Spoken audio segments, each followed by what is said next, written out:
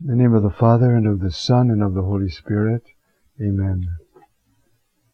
Heavenly King, Paraclete, Spirit of Truth, you who are everywhere present and fill all things, treasury of all that is good, Master of life, come, dwell within us, cleanse us from all stain, and save our souls, O good one. Mary, cause of our joy, pray for us.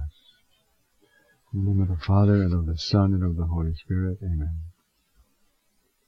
Today we're going to consider Romans 4, where Paul, after giving the teaching on justification by faith and not by works or observances, gives the example of Abraham as the example of this faith. And so we'll just begin with that. A few remarks. Difficult to locate Abraham.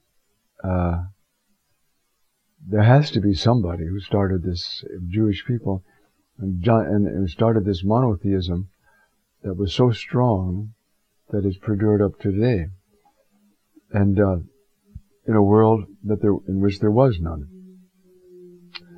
So there's a book by Albrecht Alt, it's up on my shelf someplace, called The God of the Fathers, and he points out that this unique reality of Abraham is something to be reckoned with. Some of the archaeologists point to these Nuzi tablets in about 18th century BC, and the customs that are there that are reflected in the life of Abraham and are not part of Jewish law or Jewish customs. One, the adoption by Eleazar, the foreman of all Abraham's wealth and flocks and so forth, who will be the one who will inherit if Abraham doesn't have a son. That was the law. There's nowhere in Jewish law. So when Abraham is discussing with God in chapter 15 of Genesis, and said, you're going to have an heir, and Abraham, trying to take it easy on God, says, oh yeah, Eleazar. And he said, not that one from your own body. Well, there wouldn't be a custom in Israel for that. So we have these anomalies. Some of the historians are less sanguine about what we can know, but there really was an Abraham, and he really is the founder of monotheism to this day. Whoever he was, he must have been a man. There's wonderful stories about him. I might have time to get into a couple of them,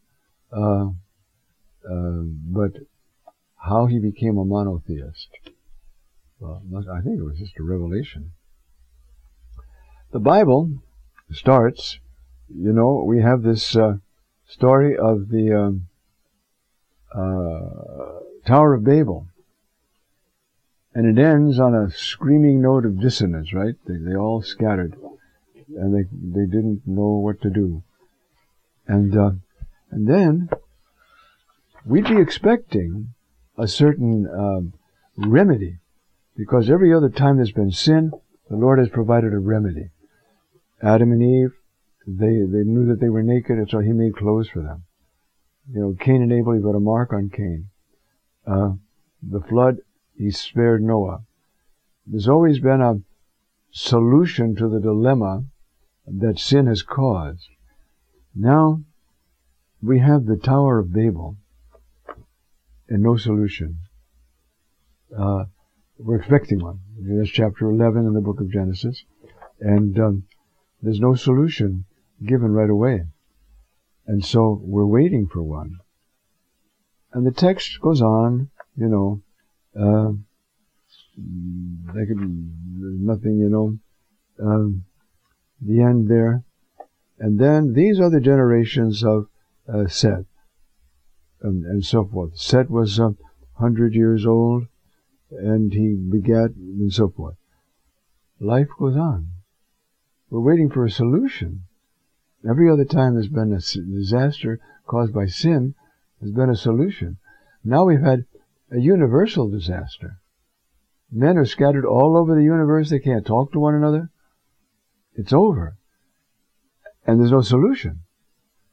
And then we're told, you see, about Abram, and that we all know about Abram is his wife is childless, and he's the third son of Terah. That's all we know. And it's to that one. All of a sudden, chapter 12 opens out of nowhere. God just breaking in. And God, and Yahweh, Adonai, said to Abram, "Go from your land, from your clan, and from the house of your father to a land that I will show you." That's the beginning. So Abraham, you see, that's why in Deuteronomy 24, when we have a cradle, Deuteronomy is talking about this. My father was a wandering Aramean. That's Abram. You see? And he brought us down to this land, and then we went down to Egypt, and now we're back. And I offer you the fruit of the land that you have given us. It's a confession of faith, followed by the rendering of the tithe to God. So he's not remarkable for anything, except, as the text points out, obedience. He obeys.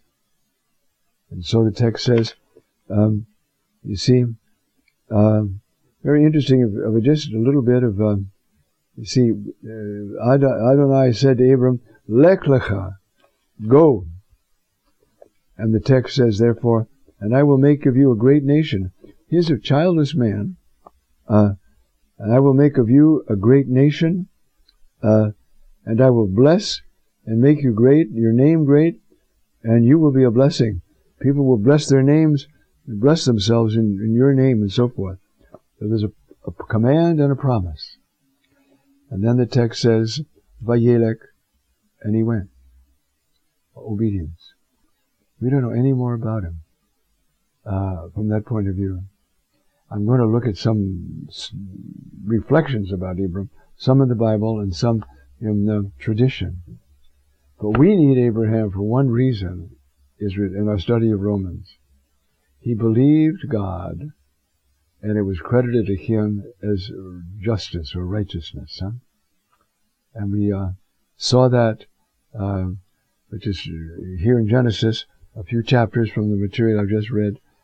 And Paul is going to build his whole case on this.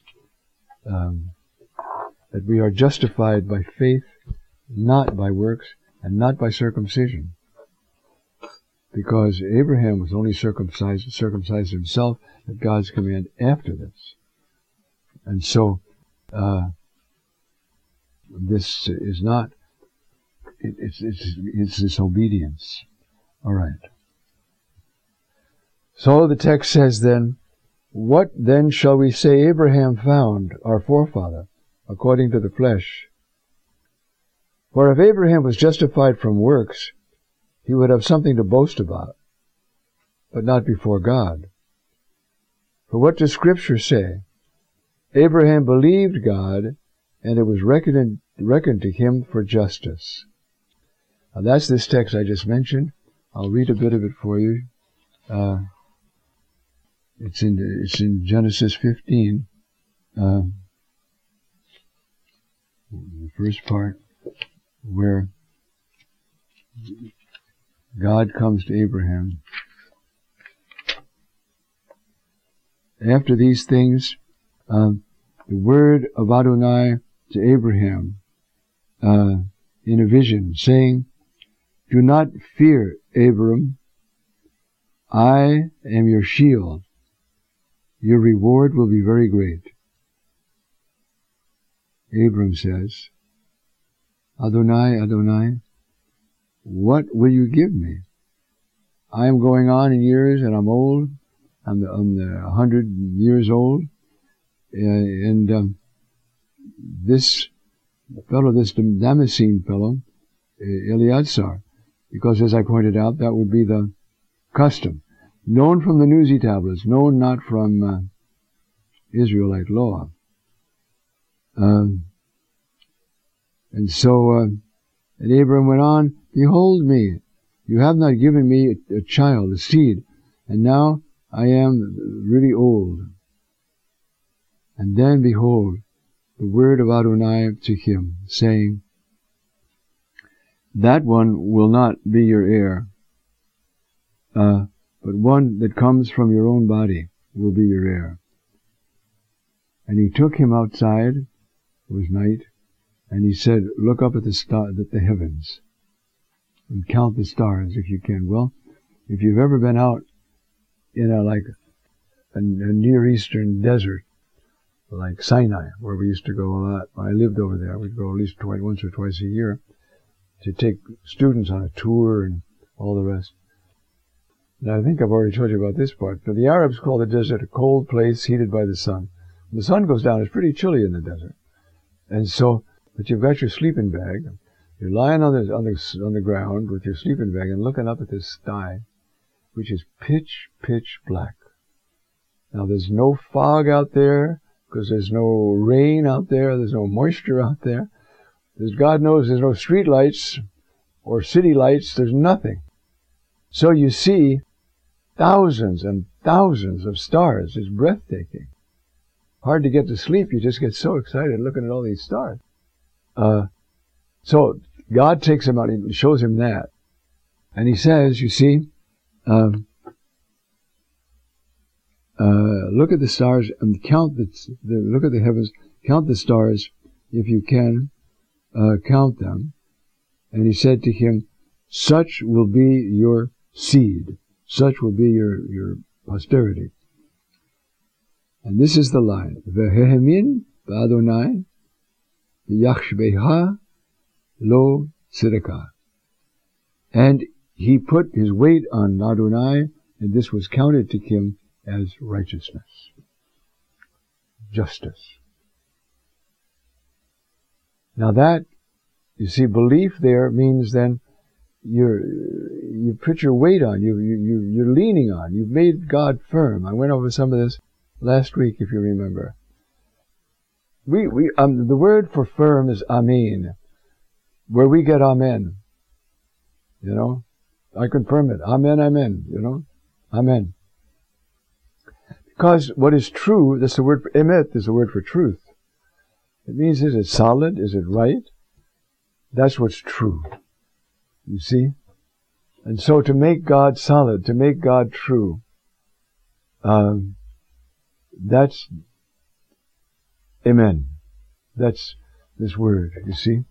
And so, it says, Vehemin ben Adonai, be Adonai. He made God firm in his own regard. The image, if you want, he leaned over so far on God, making God solid. I trust you. I lean my whole life on you. If he's not solid, you fall flat on your face. That's faith. I trust you. I love you. But I believe you. You know, suppose your rich uncle called up and said, I'm going to give you $35,000 next week. Oh, thank you very much. Well, this is a solid fellow. He's not a joker. He's going to give it to you. So what do? You believe him. So already you're living, oh, that living room rug I wanted to get fixed, I can get a new one now. You know, maybe I'll even get a new car, you know. And you're thinking about, because you're acting in belief. Vehemin, you believed your uncle. Now you're going to live on that belief. So that's what's being said here. All right, we'll take a break.